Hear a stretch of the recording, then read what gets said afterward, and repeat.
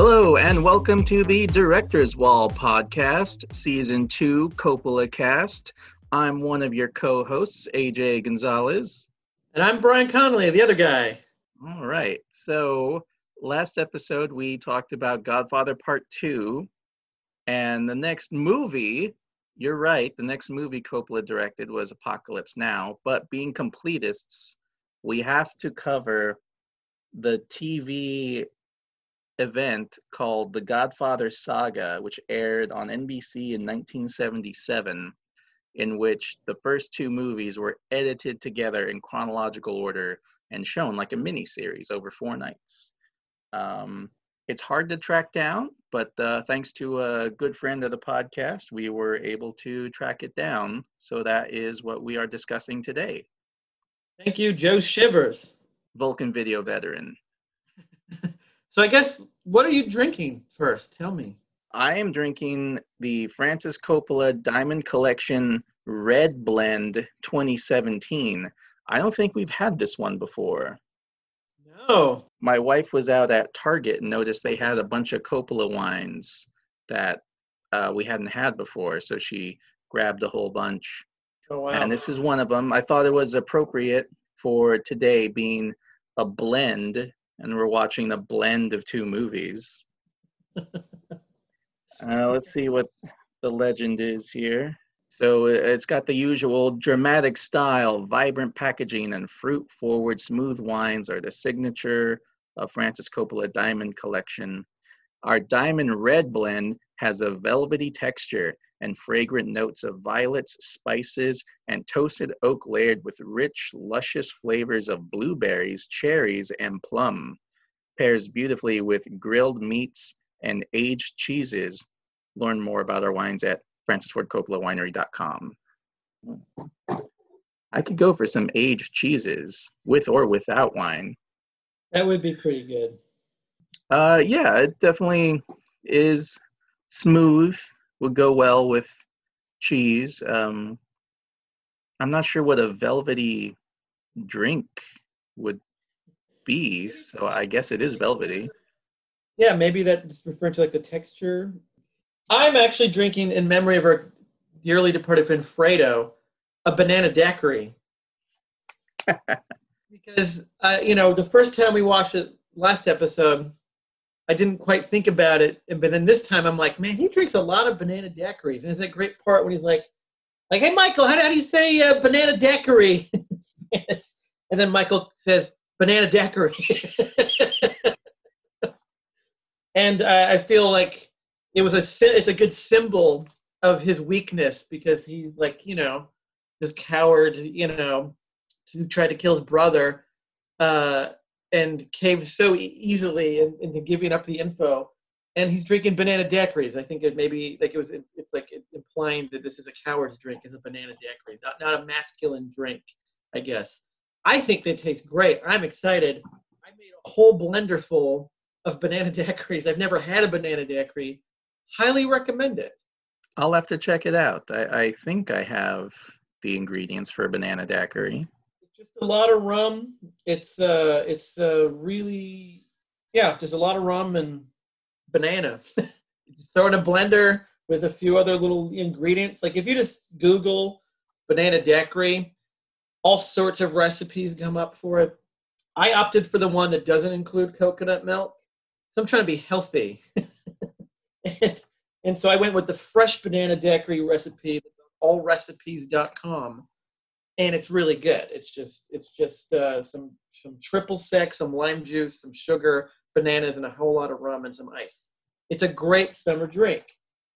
Fredo was right. So the ones in the movies it looks like he has like a pile of whipped cream on it. I wasn't going to go that crazy. So I guess there's not really need for synopsis. Yeah. Explain sort of how the order works for people who haven't seen it. Maybe just break that part down, since we already know the plot. So the title is The Godfather Epic, 1901 to 1959. So it begins where Godfather 2 begins, in Sicily, 1901. Young Vito Corleone's whole family's been murdered by the local mafia boss. He escapes to New York. Next scene, he's young Robert De Niro. And then we see the rise of young Vito building up his mafia power. Then I assume that's where episode 1 would have ended. I'm not entirely sure.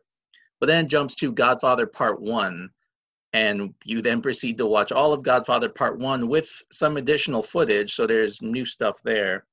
Then you watch it fades and jumps to Godfather Part 2, all of the 1950 stuff with Michael and Hyman Roth and Miami and Cuba, and then the Senate hearing. And that on its own is like 2.5 hours. Yeah, I paused it when it started to be like, how long is The Godfather 2 when you take out the De Niro stuff? And it's still a 2.5 hour movie. It is weird to watch a big movie where in the middle of that movie is The Godfather. It's very strange. It is a strange experience. It really does feel, it really feels like a TV show when you're watching it. And we talked about that in the last episode, that it's like this stuff kind of feels like what HBO has been doing for the last 20 years, 22 years, whenever The Sopranos started.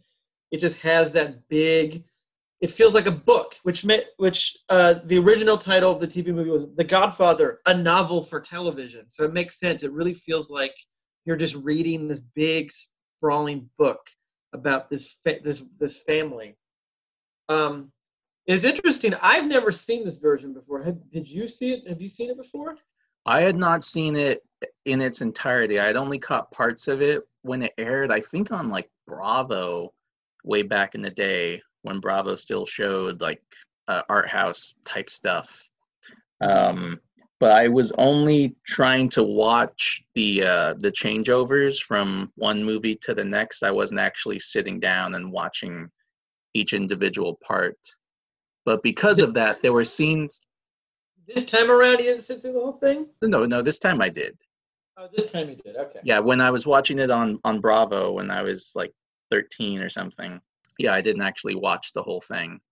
No, this time I sat and watched the whole thing. In fact, we got this digital file. It was so big, it was in 2 3.5 hour chunks. I watched the first part in one sitting. It happened I was able to watch 3.5 hours of a movie I've already seen totally uninterrupted. Wow. And the second chunk I had to watch over like 2 days. I did it in one sitting. I started at 9 a.m. and I finished it in the evening, and it was great. It aired on TV in multiple parts, and there are breaks. You can tell where there's breaks added in for when each segment ended. Yeah. But it still plays so much better the more you can watch it without interruption. I agree. It really was rewarding to watch it in one big swoop. I think if anyone has the time, and maybe some people do right now because we're all still stuck at home in most places, if you have a day and you can track this down, watch it in one sitting if you're able to. And it did air on HBO recent-ish, like in the last few years. So I wonder if and I think that's the version we watched. So I wonder how hard it is to find for people on the internet or wherever in the world. It's interesting. A lot of people I've talked to, this was the first time they watched The Godfather was this version. Like either their library, this is what they had at the library or the video store or whatever. But it's interesting to think of this being the first time you see these movies. I wouldn't recommend it for the first time. I think it's much more rewarding to watch the way they originally were made and then go back and watch this when you want to revisit it, because then it's interesting to get out of it what you already know and then more, You're right, because it starts out with young Vito, and as we mentioned in our last episode, you don't really care about these scenes unless you already know Don Vito from Marlon Brando from the first movie. And so that's the first, I think it's an hour and 15 minutes is all of the young Vito stuff put together with some extra added in footage. And it really just feels quick because it is, and it feels really choppy because it's just jumping around through the different milestones in his rise in the world of crime. And the only real attachment you feel for this character of young Vito, removed from who Don Corleone to be later on in the saga, is like, well, this is just he's an immigrant just trying to do the best he can with working against the disadvantages that he faces. And it's still a great performance from Robert De Niro, but there's just not a lot of substance there. You really feel like those are flashback scenes meant to support a different story. I don't know. I think I really liked watching the first part all edited together, because in part 2, the original version, it jumps in between all the stuff with Michael, and it kind of comments. They comment each other and work together thematically. And seeing it all in one big chunk really let me understand kind of more what was going on. Like, let me piece things together. And then same with once you get into the meat of Godfather 2 at the end of this big version of it, it allowed me to really follow the whole trajectory of like all these characters, from this family, young to the older. And it just helped me to focus and kind of pick up on things I didn't notice before, or just sort of like, oh, they're talking about that guy and that's that guy, or what, like I think it is rewarding, but like, again, I think it's like you have to have seen it before the original way.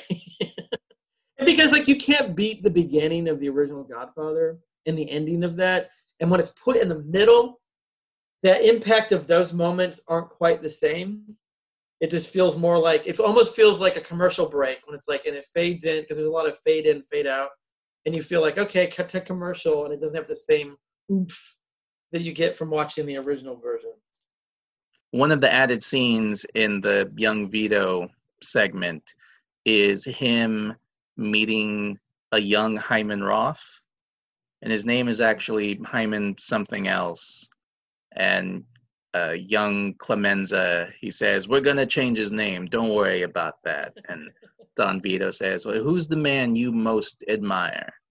And this young kid says, Arnold Rothstein. Says, then we'll call you Hyman Roth.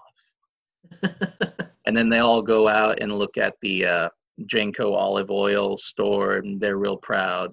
And then, 6 hours later or whatever, old Hyman Roth is now a huge player in the action.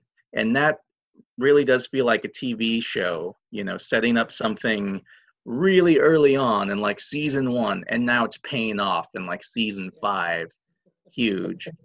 And it shows you how like far removed everything is from the early days in like the 1920s.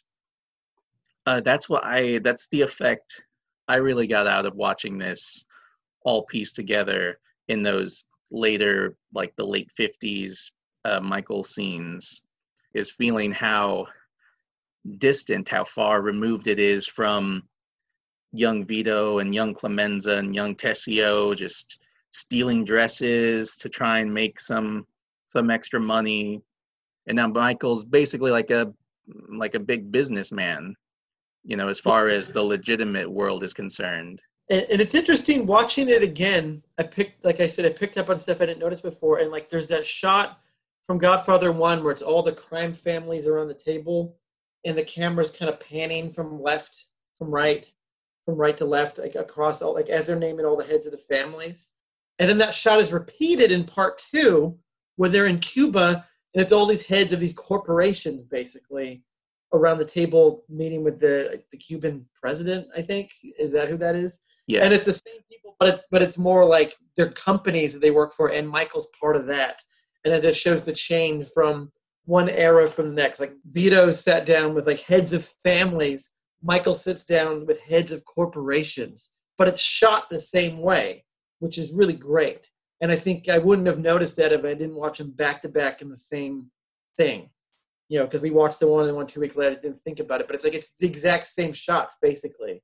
Just showing the change, the change as we get further into the 20th century. It's no longer just some guy walking around the street buying fruit from you and helping your family out. Now it's like these guys who want to get into drug trafficking and casinos and bigger business ventures. Yeah, those scenes of the 1950s in part two flow really fast. Yeah, so whenever it would cut from one, Michael is leaving Lake Tahoe and now he's in Miami, and then he leaves Miami and he goes to New York. Those were broken up by flashbacks to the De Niro stuff. Yeah. But that's not there, so it's just so it moves so quick. And I've always, depending on my mood, I guess I'll find the Michael scenes in part two either compelling or boring. But since this action was all happening like really succinctly, I was really drawn into it until what's always my least favorite part is the Senate trial. Yeah. To me, it comes out of nowhere. Like, it's just cut to there's a mafia guy in front of the Senate who's investigating the mafia, I guess. That hasn't been set up previously. Yeah. It just kind of happens. Yeah, like, and then in another scene, Tom Hagen explains like, oh, like they didn't actually kill Frank Pentangeli, and the FBI has him, and he's going to come and testify before the Senate and blow the lid off this whole mafia thing. That's not established before we actually see the Senate trial. And Senate trials in films, I never like them. They all play the same. It's just a bunch of old dudes behind a very long raised desk table, and then them just like leaning forward and talking in their little mics, and then there's like a bunch of people sitting there and them just being like, oh, it's not true. Oh, it's true. It's really like, do you mean to tell me that you have no knowledge of, and then the guy on trial will be like, Senator, what I mean is a smug quip. And then the chamber erupts like, rrr, rrr, rrr, rrr. Well, someday we'd be lucky enough if John Grisham can make like a Senate trial and make an interesting thriller out of that. Then that'll be one worth watching. But until then, he's got to deal with it. Just feels like C-SPAN. It just feels like, and they're all shot the same way too. Like, they're never interesting. It always just like is wide shot so you can get all the million senators around. Yeah. Did you notice that one of the senators was Roger Corman? Yeah. Yeah. I don't think we talked about that last episode, but it's totally Roger Corman, which is great because we talked in many episodes ago. That's sort of like how Coppola got his start. So it was really cool that he, had his pal Roger show up as one of the evil senators. I think Richard Matheson is another one of them. I think that's right. The writer. Yes. I don't know what he looks like, so I couldn't tell you which one he was, but he's one of those guys. Why him? I don't know, because we didn't really come across any connection between Richard Matheson and Coppola, so I don't know why he's a part of that cameo. I mean, it's not even a cameo because nobody actually knows who he is, like what he looks like. Normal people don't know who Richard Matheson is. For those who don't know, he is a writer. He wrote a lot of episodes of Twilight Zone. He's a great sci-fi fantasy writer. He wrote the story that I Am Legend, right? Isn't that Richard Matheson? Yeah, he wrote I Am Legend, and I mean, so many of the great Twilight Zone episodes. I believe he wrote Nightmare at 20,000 Feet with, Shatner and the Thing on the Wing. Yeah, that seems right. What were some other things you noticed that you didn't notice the first time around watching it again? I noticed a lot of like little touches that are so small. I wasn't sure if they were added in for this version or if I just missed them the first time. Like when Tom Hagen goes to talk with the movie producer, and the movie producer is going on about like why he's pissed off at Johnny Fontaine because Johnny Fontaine slept with this girl that he was grooming for himself. And there's just a quick shot of Tom Hagen rolling his eyes.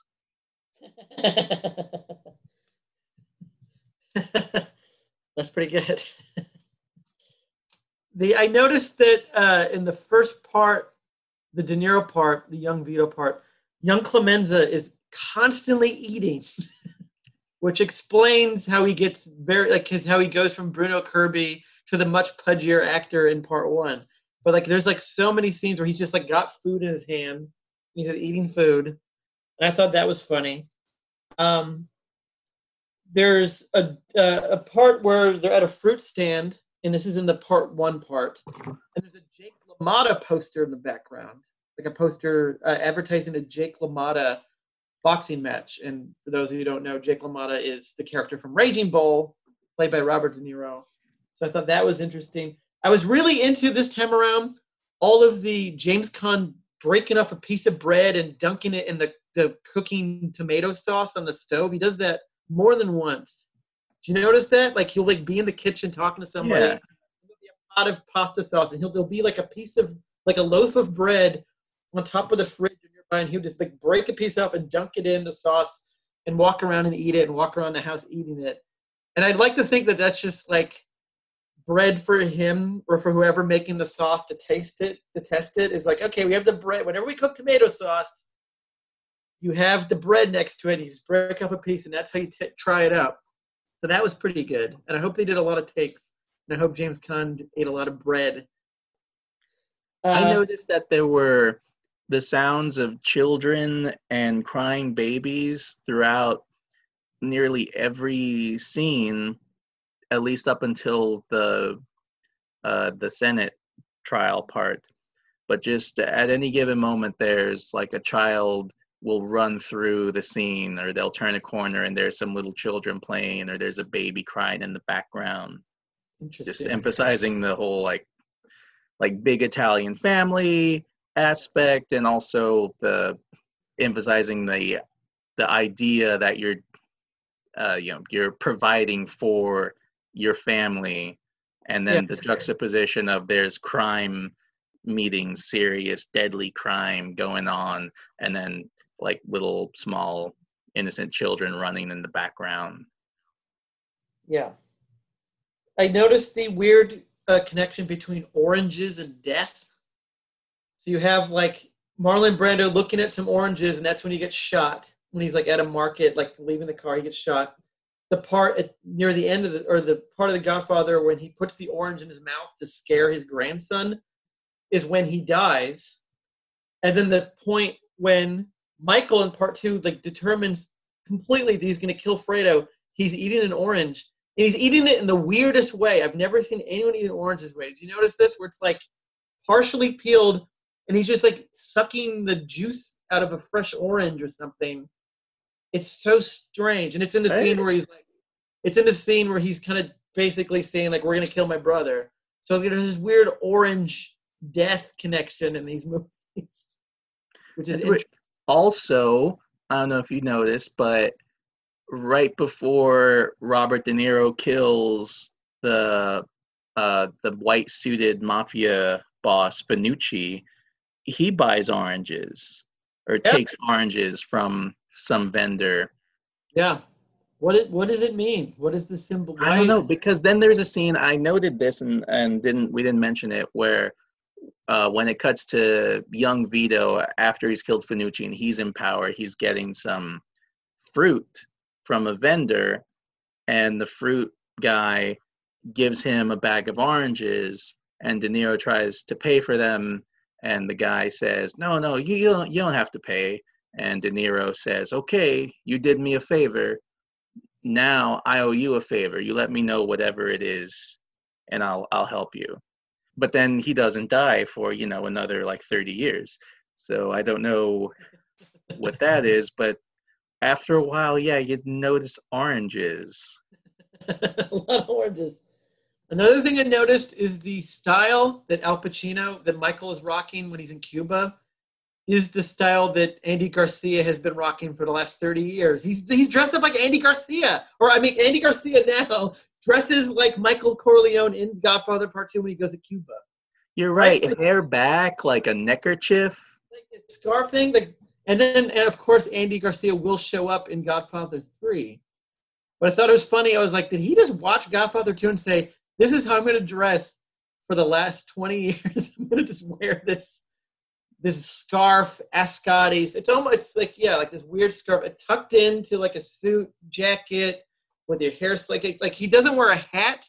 Like Andy Garcia wears hats a lot, so Michael doesn't wear a hat at all in this movie. But yeah, it rang some Garcia bells when I saw those scenes the second time around. Here's a weird one I noticed.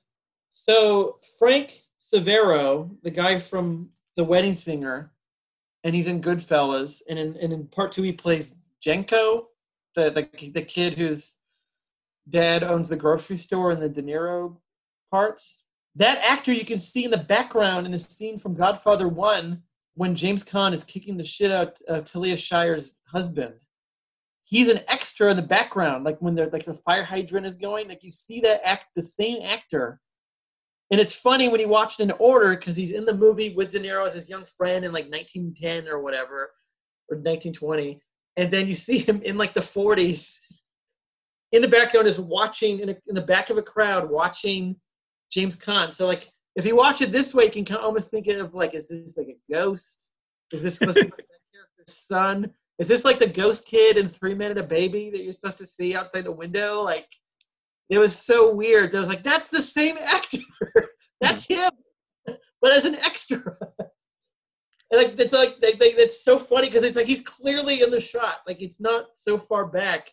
So when you watch it in order, you're like, how's that guy still alive and looking exactly the same, 30, 40 years later? That makes you wonder, like, is it one of the kids of Janko who decided not to get into the mafia business, and that's why Tom Hagen had to become consigliere, because it's established in this Godfather Saga like it is in the book, but Janko, his friend from the grocery store, becomes his consigliere, and there's an added scene to the Godfather 1 where after the wedding, Godfather and all his sons, they go visit Janko, who's dying in the hospital.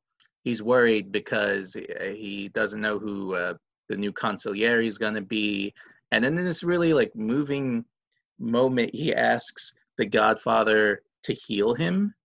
It reminded me of this thing called the King's Sickness or something, where since kings were, supposedly endowed by God to lead, nations of people, they could also heal people on command, which never, it never really panned out whenever they would try it.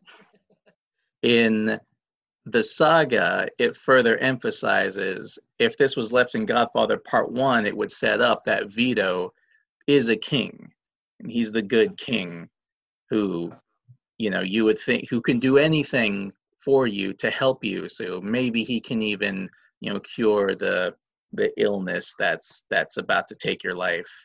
And then Tom Hagen fully becomes consigliere in the next scene, and it's a big deal in the book because that whole chapter is told from Tom Hagen's point of view. That doesn't really read in the movie, and it would have required too many scenes to emphasize how big a deal this was for Tom Hagen. I love that scene. Like, I'm glad they put that scene back or in this version. It was really, that scene's really good. And that was like the first, like, I was really like, whoa, like this is a new thing. Like they're leaving the wedding to go visit this guy in the hospital. And it's a character that we know when he's young. Like that was really exciting. There's a lot of really exciting new stuff that makes things like it kind of opens, like it kind of adds to the epicness of the whole story. Like you have in the first early Vito stuff with De Niro, you have more people he kills in Sicily when he seeks vengeance on the mafia family that killed his parents. And he kills them all himself. By himself, like he does it. He smothers a guy in bed, or he kills a guy in bed. He kills a guy on a boat. Because like in the original version, you just see him kill the head guy and that's it, right? Yeah. This one you see like, oh, the guy who was walking around town asking where little Vito was, like you can kill him, you can kill this guy, and it's like this. I really love that they put all that stuff in there. When he kills the guy in the boat, it's like, I can't believe you'd cut this scene because it's so glorious and ridiculous but also like pretty badass, is he's out on a lake or the sea, and he rows up in a boat next to this other guy and then asks him something. And when the guy's thinking about it, he takes his oar and bangs him over the head until he's dead. It's a drive-by boat killing. Drive-by boating. And And Vito, it's a further thing that like it makes almost endears you to Vito Corleone. Like he's killing people, but he's doing it himself. He's not giving the order and then sitting back in his cushiony chair. He's out there doing it himself. yeah, he's like, these people need to die. Well, I'm going to be the one to do it. And I loved those scenes. There was that great extra scene with Finucci where he's beaten up by like kids basically in an alley and gets his throat cut. And that was an interesting scene that kind of, because like it kind of makes that character more vulnerable. You know, like because in the original version of Godfather 2, he seems like this big character, and then when little Vito kills him, it's like a big deal. But in this version, they're like, well, he already was almost killed by a bunch of kids. It was Yeah. So to show sort of like he's not as strong as you think he is. He's not as powerful as you think, and it kind of builds more on how nobody really likes him, nobody really respects him. You can have a gang of teenagers basically beat him up and try to kill him in the street or in the alleyway.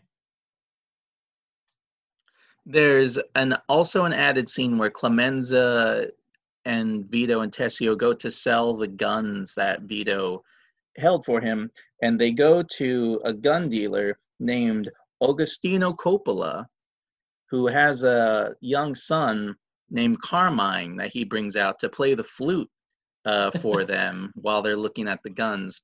And wouldn't you know that these are the names of Coppola's father and grandfather. Carmine Coppola played the flute professionally in a symphony before he became a conductor. So it's a nice touch, and I further understand why Coppola throughout the commentary would say that this was the most personal film that he had made up till that point. Yeah, part 2. There was, and then in the scenes from part 2, you have, I think, more meetings that Michael has during his son's communion party. Like, because I don't remember that scene where there's just like that couple that shows up that wants like a blessing. Like, was that in the original? I don't remember. No, those were all added. The more meetings were added in.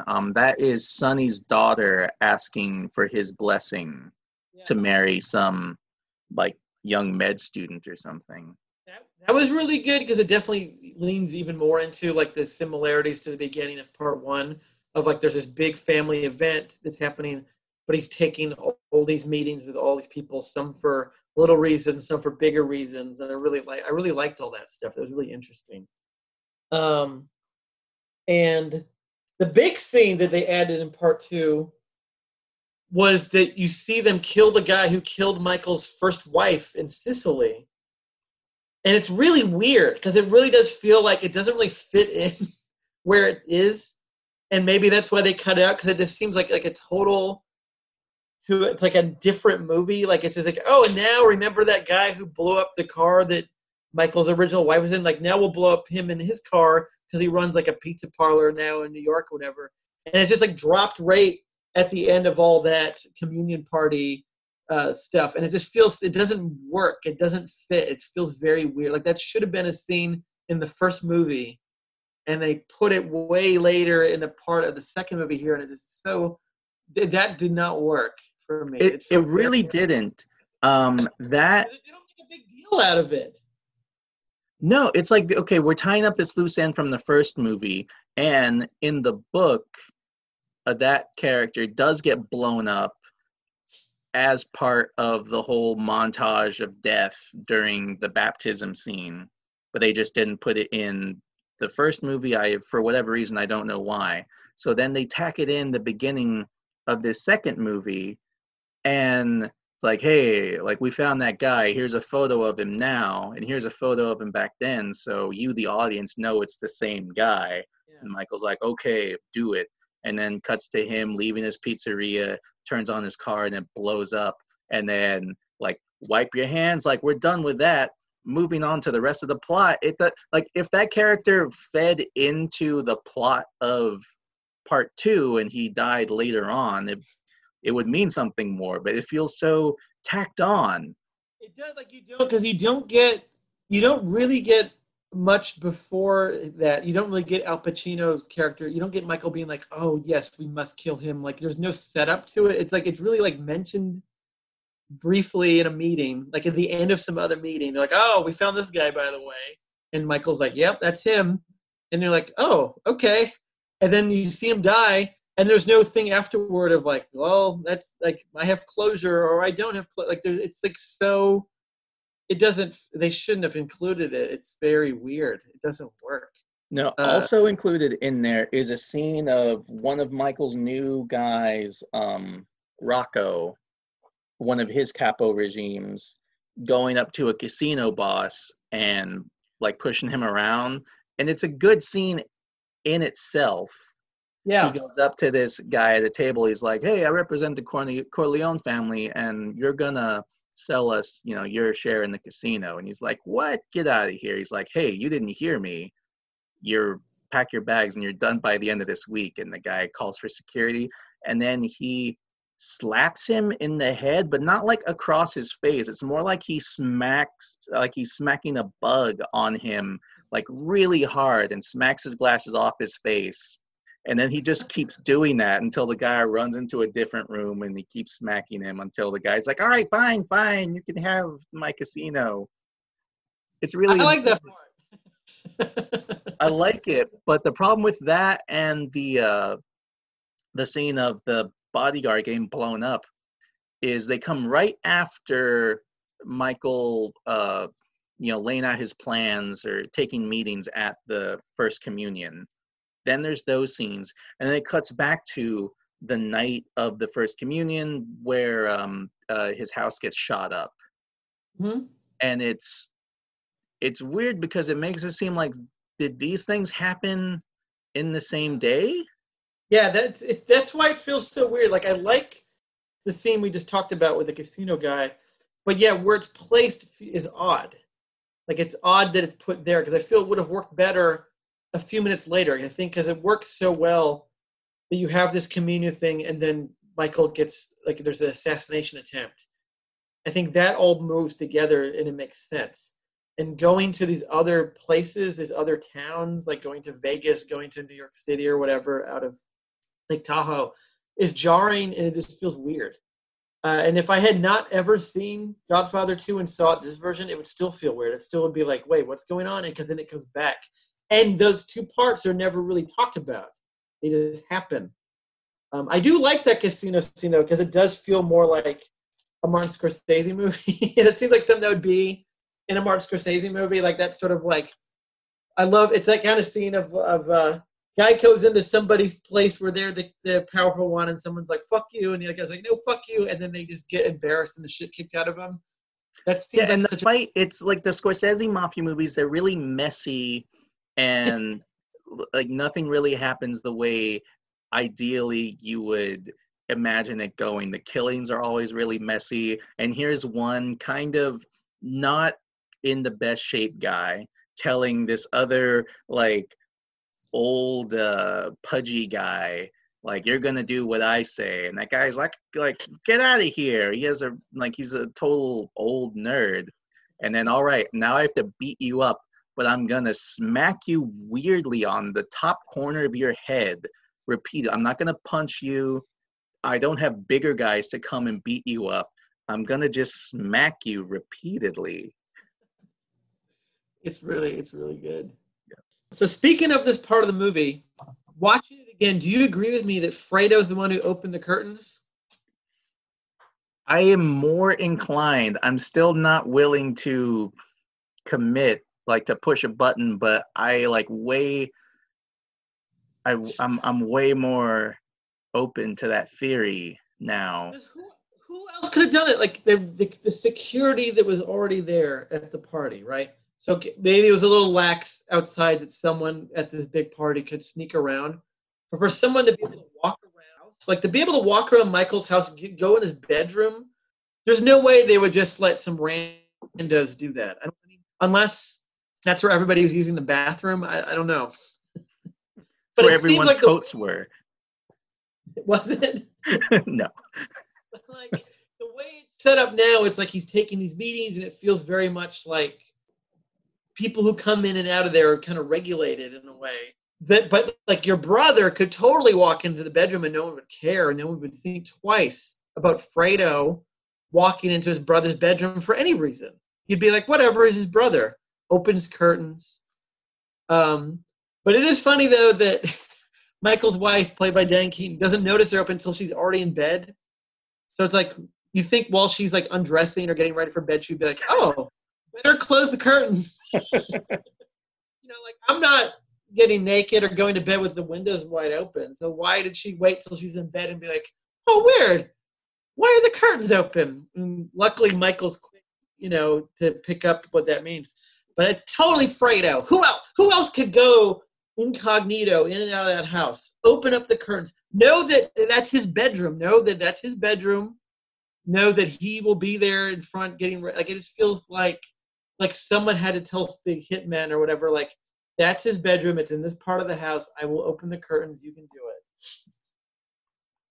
it. I feel like if I was on the jury, if this was 12 Angry Men for whether or not Fredo actually did that, I guess ultimately I would have to side with your theory, because you're right. It's the other assumption is that these hitmen came in like weeks in advance to study the super secure Corleone compound inside and out. No way. It had to be the brother being like, here's the blueprint, here's his bedroom. I will open up the blinds, and then he'll come into the room and then shoot him. Because like you're on this big lake, so you can easily have someone sneak in from outside in a way.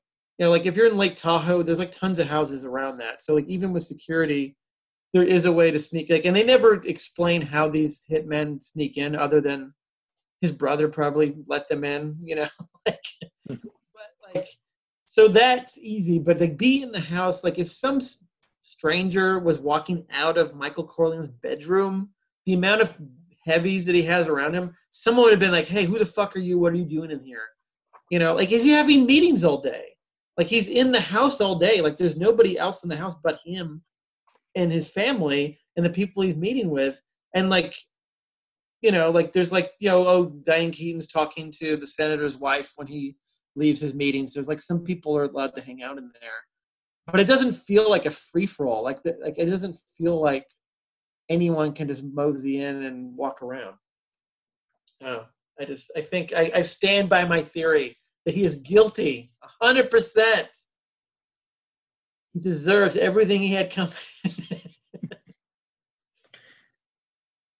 With these added scenes, there is more of a mirroring within the respective movie segments. Okay, and added into the part 2 scene towards the end of the First Communion, there's a scene of Frank Pentangeli talking to Anthony, Michael's son, and he's being really kind to him, and I think he even does a magic trick, and he gives him like a teaspoon of wine, and then gives him like $100 or a 50, and it's like, you keep that, put it under your pillow, don't let anyone know you have it. And he's being very kind to young Anthony, and then Michael has him killed. To me, then that mirrors how Fredo also has scenes with young Anthony, who he's very kind to, and we're going to go out fishing, and I'm going to tell you my secret trick to catching fish. And Michael has that person killed. So it's like this young boy had 2 actually positive experiences with grown men, and like, hey, this is how like a man should act, towards his children. And his actual father has both of those people killed. Don't ever be nice to a mafia don's son. That's the lesson learned. In the first movie, in that scene we talked about with the Godfather and all his sons going to visit Jenko in the hospital, before that, there's a scene where the Godfather talks to Michael about like, well, now you're out of the army. What are your plans? and they're basically talking about Michael's future, and you get the sense that Vito really didn't like Michael joining the Marines, and now that they're back, he's gonna, they're gonna have to like reestablish their relationship. And then there's another scene with Michael and Vito in the hospital where all of Vito's guards have been sent away, and Michael notices that the hospital is totally empty and people are coming to kill his father, and so he moves him to a different hospital room, and then he whispers to Vito, like, "I'm with you now, Pop." And like Vito kind of hears that and smiles. And so you have one scene at the beginning now where Michael is unsure about where he stands with his father in a hospital. And now there's a later scene where he tells his father fully, "I'm with you now." Yeah. It's good. I feel like with all the extra scenes in order, it really does like shine a light on how epic this story is. Like you of course pick up on that when you watch the original versions because they're so long, and that just kind of adds to epic. Or it used to, not anymore. Now that every movie's 3 hours long, but like just having this bit, like starting with the Vita, going from 1901 to 1959 or whatever, like it really gives it more of this big epic feel. Like it definitely makes it feel bigger, even though it's on TV, which is interesting. But it kind of adds to like, oh man, this is like one big sprawling story with all these characters in it. And like I think that's like the best part of watching this version of it is you really get like, oh, this is like a big thing. This is a big story with a lot of people and about this one family for more than half a century. You're following this whole family, and it really like it makes it feel more like a Once Upon a Time in America. It makes it feel more like a bigger thing. Watching it from chronological. Watching it grow, the family grow to this big crime family. It's interesting. Another interesting fact that I found out between the two episodes we did, so the character, the one that Michael Gazzo plays that we were just talking about, that was supposed to be Clemenza. So like the character was supposed to be Clemenza, which when you watch in order, that would have been very interesting to watch Clemenza become frustrated with how the family's become, and then turn on them and rat them out in court. Like that would have been a very big, interesting character arc. But I guess the actor who played Clemenza didn't want to come back because he lost weight and didn't want to gain the weight back to play Clemenza again. Like even just 3 years later, whatever, he's just like, I don't want to do it. So they just wrote it as a different character. But if you watch it thinking of that character as Clemenza, it still totally works. Like it really does work. And it would be more like in a long running TV series. Like, yeah, this character who was like, would have been a big part of season 1 and season 2 and helped, the father. Now in the later season, he turns against the son. Yeah. That would be a really big and interesting arc. But it still works with this actor, primarily because of the performance from Michael Vigazzo. He was nominated for an Oscar. He's great, but like it's just when you watch it in order, it really does make sense that the original tension was Clemenza, and how interesting would that have been to see this person who was friends with Vito when they were like kids practically, and then all the way up to the guy's son, and like when he's an old man. Like that would have been an amazing. It's too bad that actor didn't come back because that would have been a really interesting character study right there, just in its own right there. Another thing I noticed while watching this movie again is does this movie have more scenes in driveways than any movie ever made? There's so many scenes of people hanging out in driveways, figured out a driveway. Like it's the most driveway centric series of movies I think of all time. You might be right.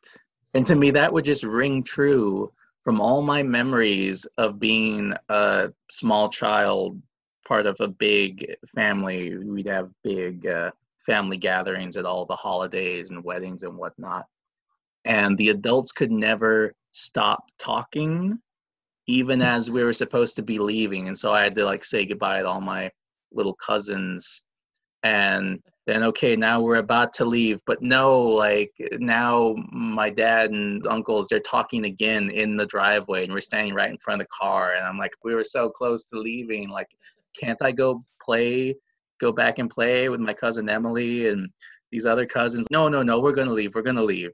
And then they'd talk even longer. And so I'd just be stuck in driveways at my house, at my grandparents' house, at like uncles' houses. Yeah, it's one of those little touches that's so specific. Yeah, maybe Catholics just like hanging out in driveways. Maybe it's hard for them to say goodbye to their large, huge. Because like Catholics, there's a lot of them. You know, like no Catholic just has one child, never. And so, like, of course, your parties or any gathering is going to be full of so many family members that when any of them leave, you have to say goodbye to at least 10 of them. You know, and then that's another 10, 20 people saying goodbye to those 10. So it ends up being just like this big crowd in a driveway, just talking, hanging out. And I think because it's the mafia in these movies, it's a lot of like that's where the FBI can like legally like look at license plate numbers and write them down. And there's that great part in part one, which is in the middle of this movie, where James Caan comes out and kind of just like looks at one of the guys who's taking pictures, breaks his camera, and then pays for it by throwing the money on the ground. So he breaks the camera, but he does pay for it. He's like, get the fuck out of here. But then he like throws the whatever it's worth on the ground. I like that's a really nice touch. And like the scene when Abe Vigoda knows he's gonna die is done in a driveway. And there's just lots of like character shows up in driveway, knows there's something going on in the house. When Michael Gatto shows up at his house and sees like all these people hanging out his house, he's like, what's going on here? There's something going on inside my house. He goes in, and of course Michael's in there. So there's all these like character revelations in a driveway, and I can't think of any like other movies that have this much time in that part of the house, like just in that little cement strip where you park your cars. These movies, like 1 and 2, lean very heavily. Like it'll be interesting when we watch part 3 if there's any driveway scenes in those. Yeah, I listened to both commentaries, and Coppola talks about a whole lot. Like he's got in mind that the person listening to this wants to know about filmmaking, like what went on behind the scenes, themes and whatnot. He gives a really good movie commentary. That's not touched on. He brings up the oranges. White and orange. He doesn't explain why. He just notes that oranges are a harbinger of death.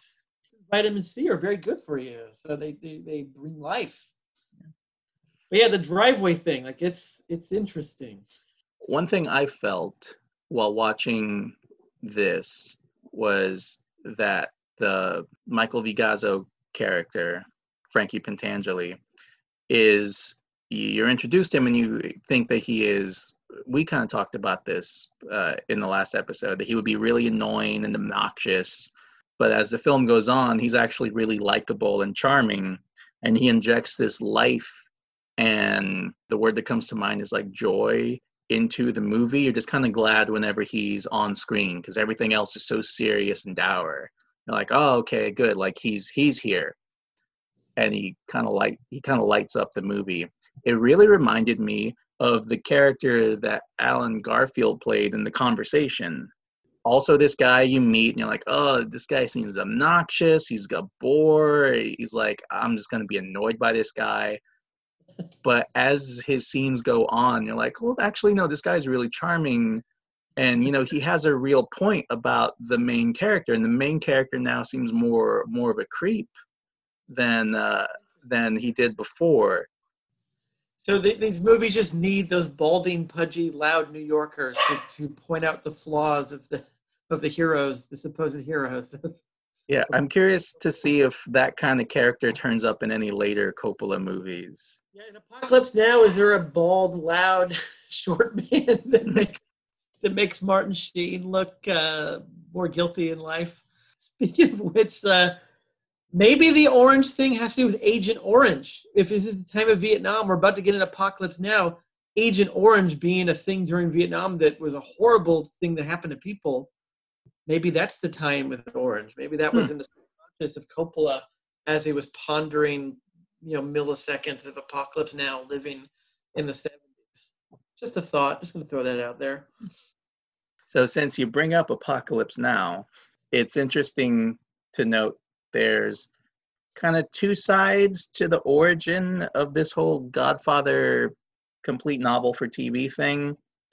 One of which, in the biography I read by Michael Shoemaker, he says that it was always Coppola's intention to one day edit these two movies together. That he decided, if I'm going to make a sequel, it's going to be a part two, so much to the point that you would be able to interconnect the two of them and watch them as one big movie, which is why he got Gordon Willis back to do cinematography. Dean Tavoularis did the production design again.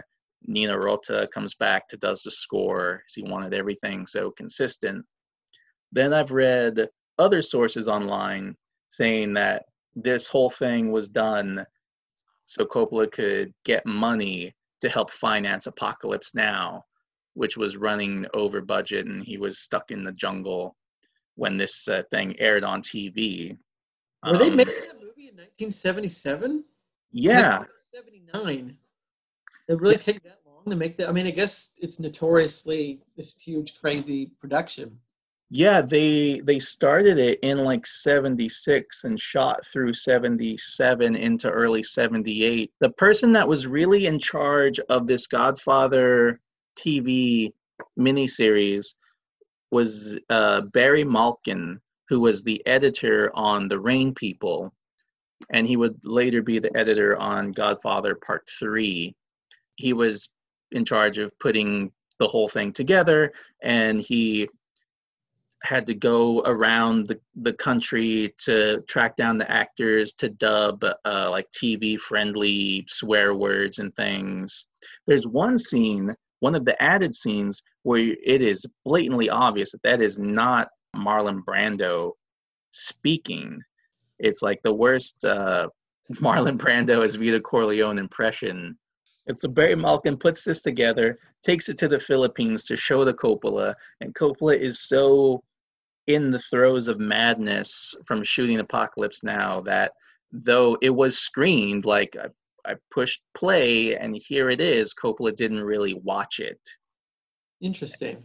And then Barry Malkin had to like, okay, you seem really busy, Francis. I'll just take this and head back to the US and finish the sound mix. So when this showed on TV, was it popular? Like, it must have been, because I couldn't imagine like being at home in 1977 and being like, I can watch these great movies at home and seemingly unedited, which is interesting. Like, if this is what was shown on TV, there's like breasts in it, they swear, it's hella violent. Like, I can't imagine that those were, because we have the version that aired on HBO. Yeah. I can't imagine that it aired with the swear words and the nudity. But I mean, like, Roots had nudity in it. You know, like, maybe it's special when it's a TV movie that everyone's gonna like. I don't know. It's interesting to think, because like the version we saw was the HBO one, so it's possible they re-put in stuff. But it's also possible that maybe they just were like, "Fuck it, we're just gonna show everything because this is like an important American piece of art, and let's just leave it untouched." You know, it just depends on who's in charge of the the TV studio station. But like the version I saw, I was shocked, being like, "This is pretty violent. There's nudity." Is that scene with Michael's Sicilian wife naked? Is that in the original movie? Yes, it is. I don't remember. Why don't I remember that? What's wrong? How can I forget that scene? What's wrong with me? But watching this, That's like one of the scenes I distinctly remember. I did not. I guess I was wrapped up in the story that I did not remember that at all. It's one of these scenes where like a man reacts to seeing a naked woman with like total blankness. She takes off her clothes and Al Pacino is just kind of staring at her like dead face, like and something similar happened into like some Frank Sinatra detective movie. I don't know if it was called The First Deadly Sin or something else. But like, yeah, a woman like takes off her clothes in front of him, and he cuts to his face, and he's just dead-eyed, staring straight into the camera. At that point, Frank Sinatra seen thousands of women naked, so it was like no different than just like having cereal for breakfast. Like it just doesn't mean anything at a certain point, I guess. According to Wikipedia, did not do as high ratings as expected. Crazy. That doesn't make sense. Like this is pre-home video. It's Like pre-home video, so you could only see these movies again if they were re-released in theaters. yeah, and it's not a normal. Like I don't think movies this big that recently were shown on TV back then. The Right? Godfather Part 1, so both Godfather Part 1 and Part 2 had been shown on TV. Interesting. Really? Godfather Part 1 was shown on TV like right before the release of Part 2. And then Part 2 was shown on TV. It doesn't, Wikipedia doesn't tell me when. It's probably on Wikipedia somewhere, but I'm not going to look it up. I'm just not going to do it. But yeah, it says ratings not as high as expected, possibly because both films had already aired, albeit separately, on NBC in previous years. But still, PBS reruns Downton Abbey all the time. Yeah. People just like that show. And maybe Betamax was around, but home video rentals hadn't really taken off yet. That was like in the 80s. So if you want to see The Godfather again, this was your chance to see it. I mean, maybe it wasn't a hit because you think people would be like, "Oh, gotta watch that movie again." Weird. What were they watching instead in 19? What like Thornbirds? Like what was on at the same time in 1977? It was so much better than The Godfather Saga. What season of Barney Miller was everyone so excited about that was more important? Give me a break, America.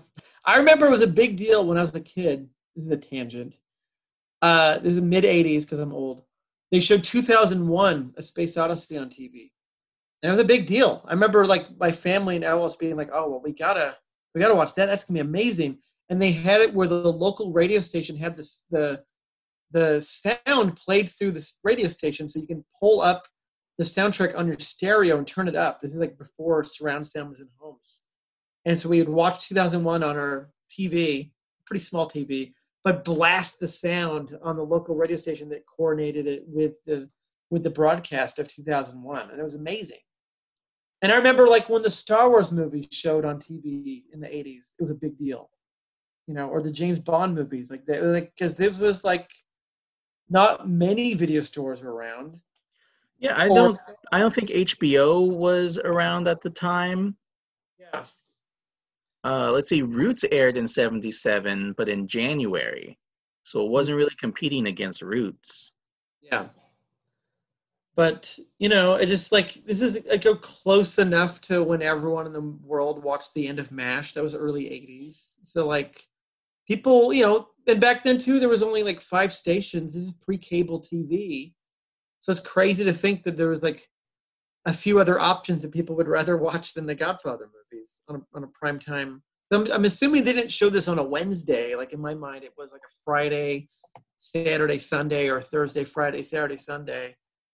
That there's more important things to watch, I guess. I don't understand. Like this should have been the #1 show in America that weekend. People don't appreciate things until much later, I guess. They don't know what they have. They don't appreciate what they have. Let's see. This aired November 12th, 13th, 14th, and 15th in 1977. So, yeah, I don't know. I don't know how to look up what else was on TV on these specific dates. Call Mr. Nielsen up and let him tell us. That's it's interesting though. It's yeah, because you'd think in your mind like this would still because these movies now in 2020 are still talked about and still much loved, and so it's just weird that like back then when it's more recent and more even in the public's mind that it wasn't the most popular TV event of its time. It's interesting. The Atari came out in 1977, so maybe everyone was busy playing Pong or whatever and didn't want to watch The Godfather. So here's something I thought of. So Coppola makes, big movie, It's got this famous figure in it, Vito Corleone. And then his son, Michael, takes over the family business. And at the end of that first movie, you hopefully realize that he is like, he's a murderer villain now, and not in the kind murderer crime boss kind of way that his father was.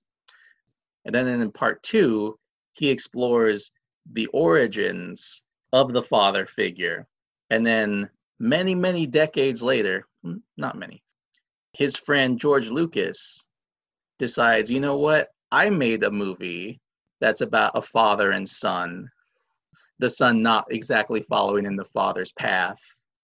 Yeah. Now I'm going to explore the origins of the father, but I'm going to do it over I'm not going to do it as 1 hour of one movie. I'm going to do it 3 whole movies.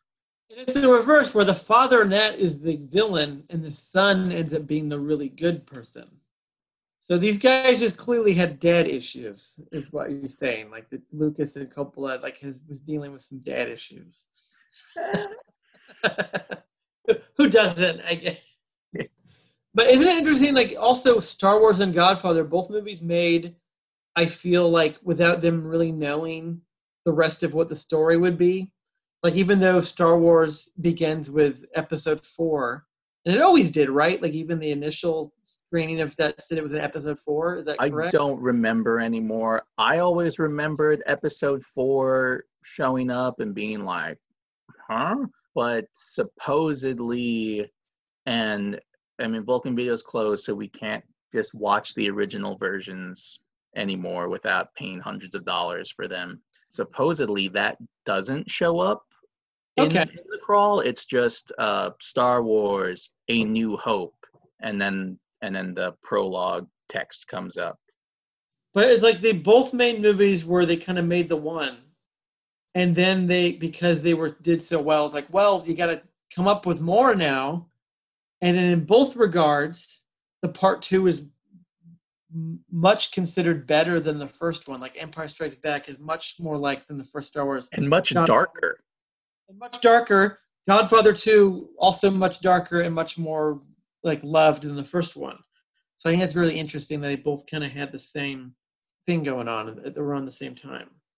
Anything else? So this is the last time we'll talk about these movies till we get to part 3. Is there any other Godfather thing that we need to... One thing, I guess I haven't brought it up in the past 2 movies, and this is my last chance to bring it up, is so while I was watching The Godfather and part 2, I was also watching the series of What We Do in the Shadows, which is absolutely hilarious if you can track it down and watch it. What channel is that on? It's on the FX network. FX, okay. Anyway, so the vampires, they have their familiar, who they cannot live without, and does all of the stuff in the human world that they can't, but they also treat like shit. And then watching The Godfather, I'm like, oh, Tom Hagen is their familiar. That's so true.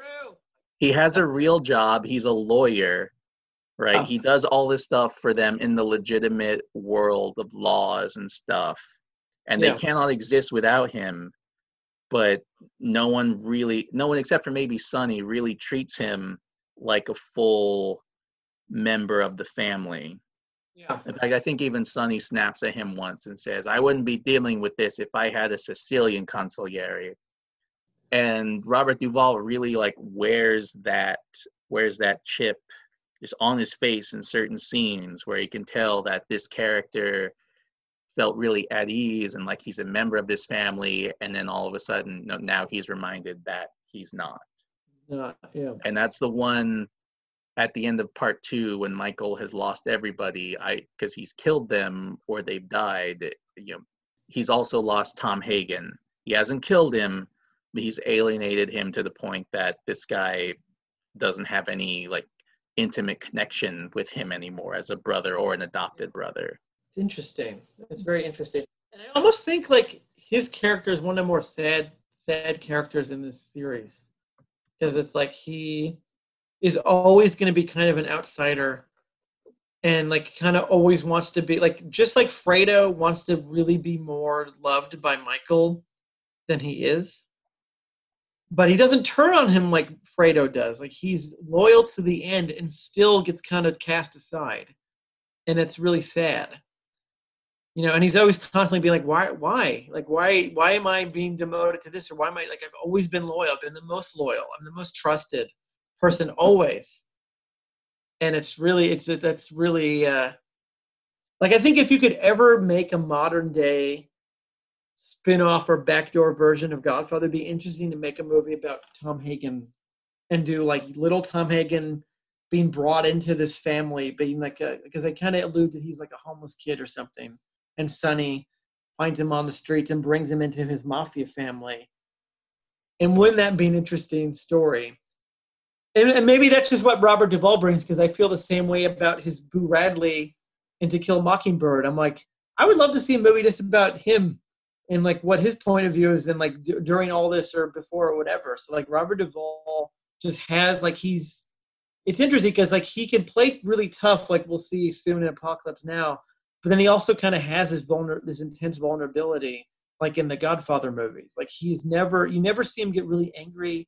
You never see him lose his temper. He's really kind of like maybe the nicest person of all, everybody in this movie. Like him and like he's like the one who really kind of wants to do right within the world of this corrupt place. Even when he goes to Hollywood in part one and deals with that producer, he wants it to work out. He wants it to be okay. Like, I don't think he wants to cut off a horse's head and throw it in the guy's bed. Yeah, there's a definite, like the whole time he's hoping to get everybody's, appreciation and everybody, like, he really wants to be accepted in this family so badly, and it never quite works out for him.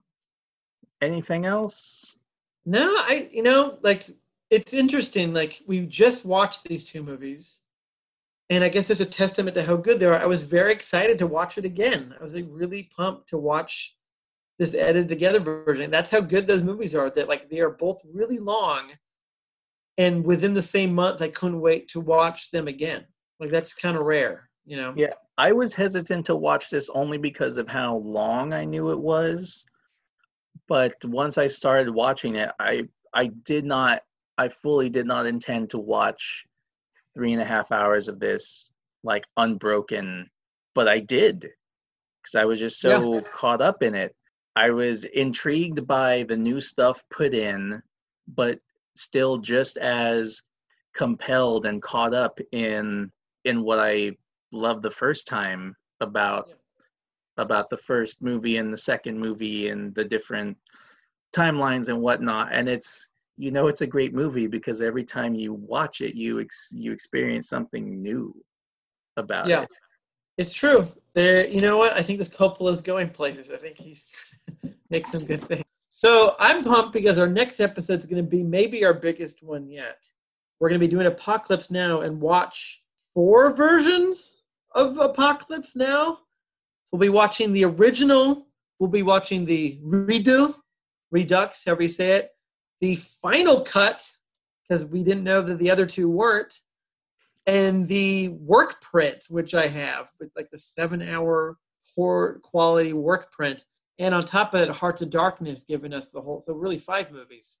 So it's going to be like, maybe that'll be like an 8-hour episode. We'll be going deep into that. Maybe we need 2 bottles of wine for that one, because there's going to be a lot to talk about with Apocalypse Now, not just because of the versions, but because it's such a rich, great, amazing movie. And it's the last hurrah for Coppola making movies within this kind of new Hollywood 70s, because then after this, it kind of all falls apart in a way. So I'm excited for that. I'm pumped. I am very excited as well because as I've gotten older, and this is how you know I'm an old man, is I love Apocalypse Now more and more. Yeah. As I watch it, or as I get older, I don't know.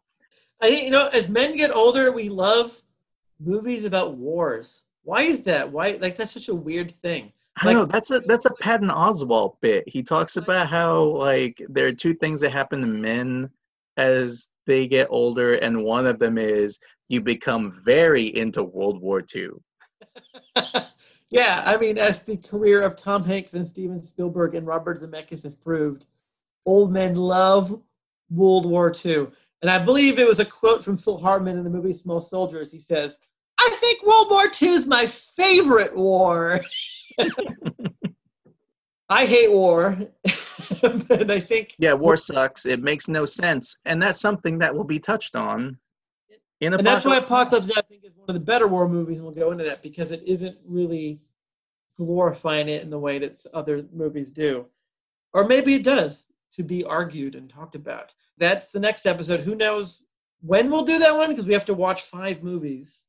They're all long or very long. There's no short version. It might be a few more weeks extra than normal.